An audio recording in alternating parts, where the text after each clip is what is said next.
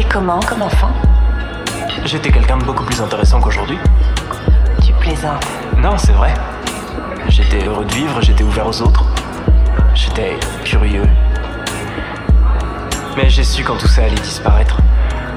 J'ai été submergé par la tristesse quand je me suis rendu compte que j'allais changer. Et que tout ce qui m'attendait allait être pire. J'ai senti la nostalgie de l'enfance qui m'envahissait. Quoi? Je suis bizarre, c'est ça? Non. Pas du tout.